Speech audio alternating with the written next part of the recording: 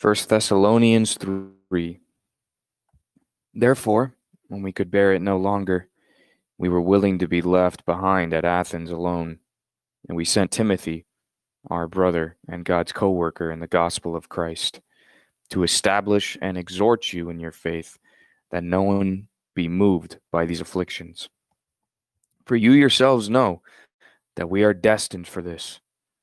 For when we were with you, we kept telling you beforehand that we were to suffer affliction, just as it has come to pass, and just as you know.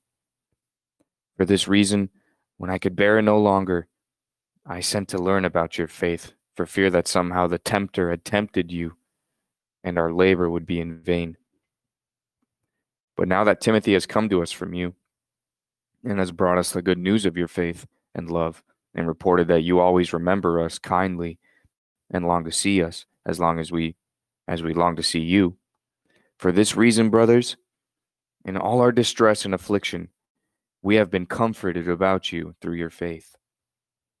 For now we live if you are standing fast in the Lord. For what thanksgiving can we return to God for you, for all the joy that we feel for your sake before our God, as we pray most earnestly night and day, that we may see you face to face and supply what is lacking in your faith.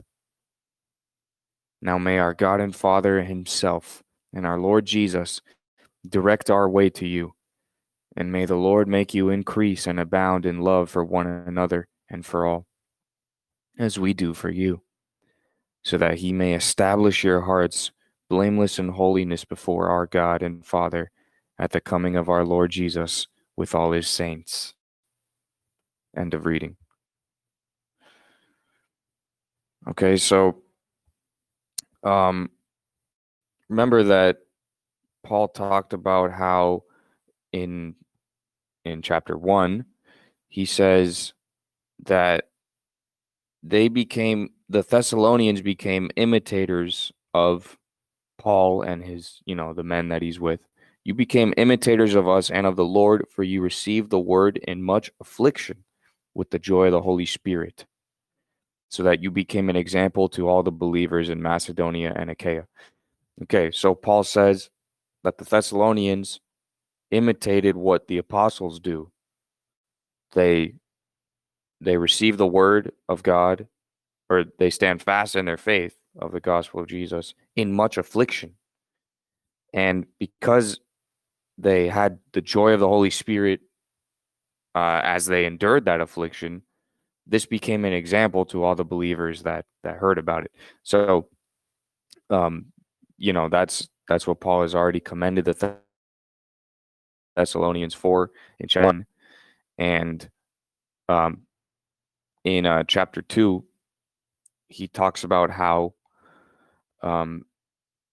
he wants them to continue in that, and how he longs to go back to the Thessalonians, but in verse 18 of chapter 2, but Satan hindered us. And so, he's eagerly trying to return, and he really cares for the Thessalonians growing as they endure that affliction. He doesn't like that they have to go through it alone, but he sees that they are enduring the affliction, even persecution from their own countrymen. That's what it says also in verse 14 there. So in chapter 3, Paul then starts talking about the situation that he and his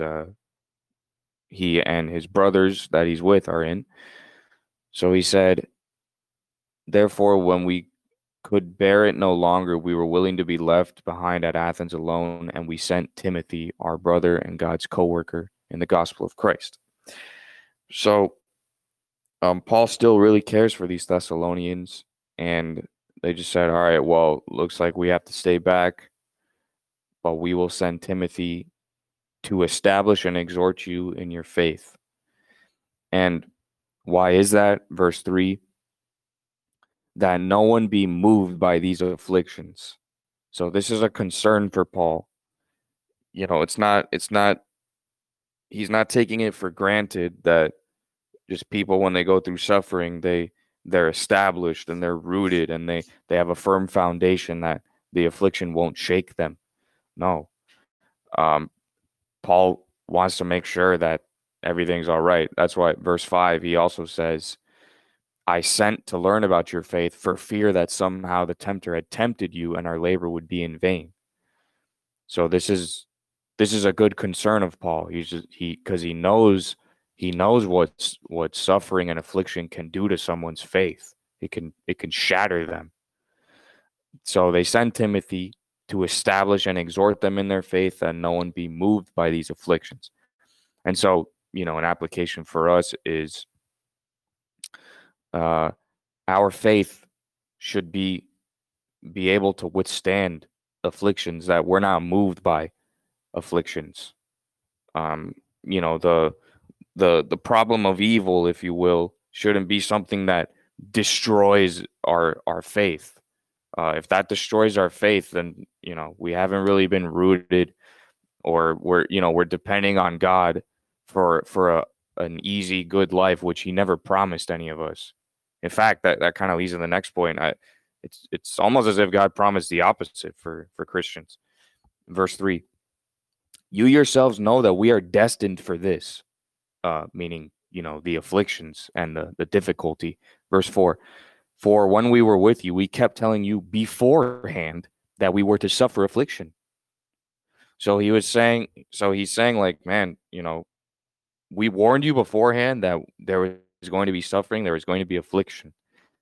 And I think he warned them of that so that they wouldn't have this false hope that, it's just going to be easy. It's just going to be a cakewalk to follow God in this world.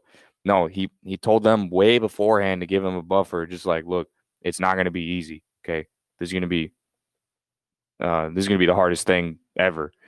So Paul and his homies kept telling them beforehand that they were to suffer affliction, so that the people wouldn't have a false hope or a false sense of, everything's gonna be fine. We're not gonna go through anything bad.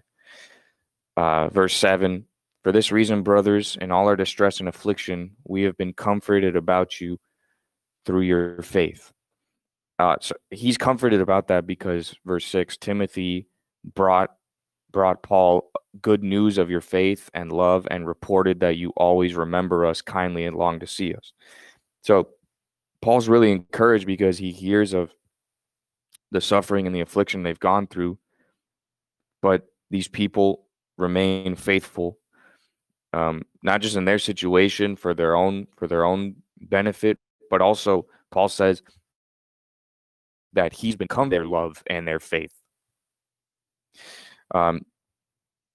So overall, in the end of this chapter, verse 11, Paul prays for this. Now may our God and Father himself and Lord Jesus direct our way to you.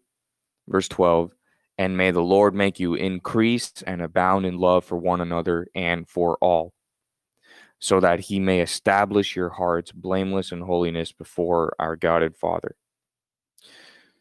So I think we should finish with that. Those are Paul's prayer requests, and they should be ours as well. May the Lord make you increase and abound in love for one another and for all. Verse 13, may he establish our hearts blameless in holiness before him at the coming of our Lord Jesus with all his saints.